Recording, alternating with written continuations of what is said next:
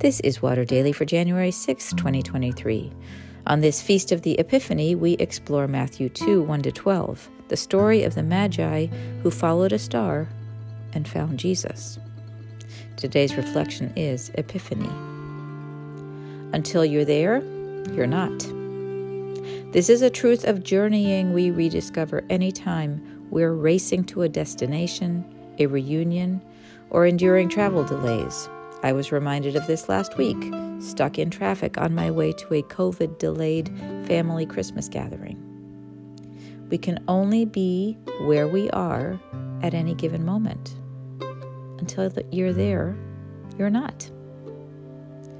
The sages who had come so many miles searching for the new king, whose star they'd seen rising in their night skies, were anxious to get there, even if they weren't quite sure what there would turn out to be. They had invested a great deal in making this trip, trusting the stellar guidance as they read it. Maybe folks at home had called theirs a fool's errand. Maybe they'd read the stars wrong. This Herod fellow certainly hadn't heard anything about a new king. He just sent them off toward Bethlehem. Until they were there, they weren't. But they had that star as a beacon. Quote, they set out, and there ahead of them went the star that they had seen at its rising, until it stopped over the place where the child was. When they saw that the star had stopped, they were overwhelmed with joy. Hard to imagine what these star followers felt when the guidance held true, whether real men or mythic figures, or both. These sages from far-off lands were overwhelmed with joy when they were led to a simple house.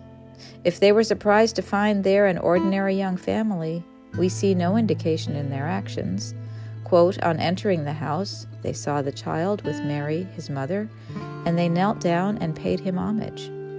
Then, opening their treasure chests, they offered him gifts of gold, frankincense, and myrrh. What a way to greet a king, even one who looked nothing like a king. In a house, not a palace, attended only by his parents. Our wise travelers were unfazed. They knew they had arrived where they needed to be. They had come with 3 goals. They wanted to see, they wanted to honor, they wanted to gift. And when they had done what they came to do, they went home, guided by the wisdom that had brought them to Bethlehem, to be ready for the next adventure. We can find in their goals a guide to our devotion, to want to see Jesus. Make that a prayer. Ask the Spirit to expand your faith vision, to see Jesus wherever he might be in your life this week, in prayer, in other people, in the poor, at communion. Another goal, to want to honor Jesus. Offer him praises, adoration in your heart, with your voice, in your actions, in song. And to give him precious gifts.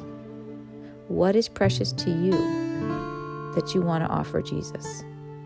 Your time, energy, relationships, love? Maybe ask what he would like you to give. You might be surprised at the answer. This journey of seeing, honoring, giving is one we can make over and over again, arriving there only to leave again. Each time we arrive, we are strengthened for the next trip, which might be in 5 minutes or 5 weeks. And on each journey, we see the sights somewhat differently. And always our destination is the same, home. Until we're there, we're not.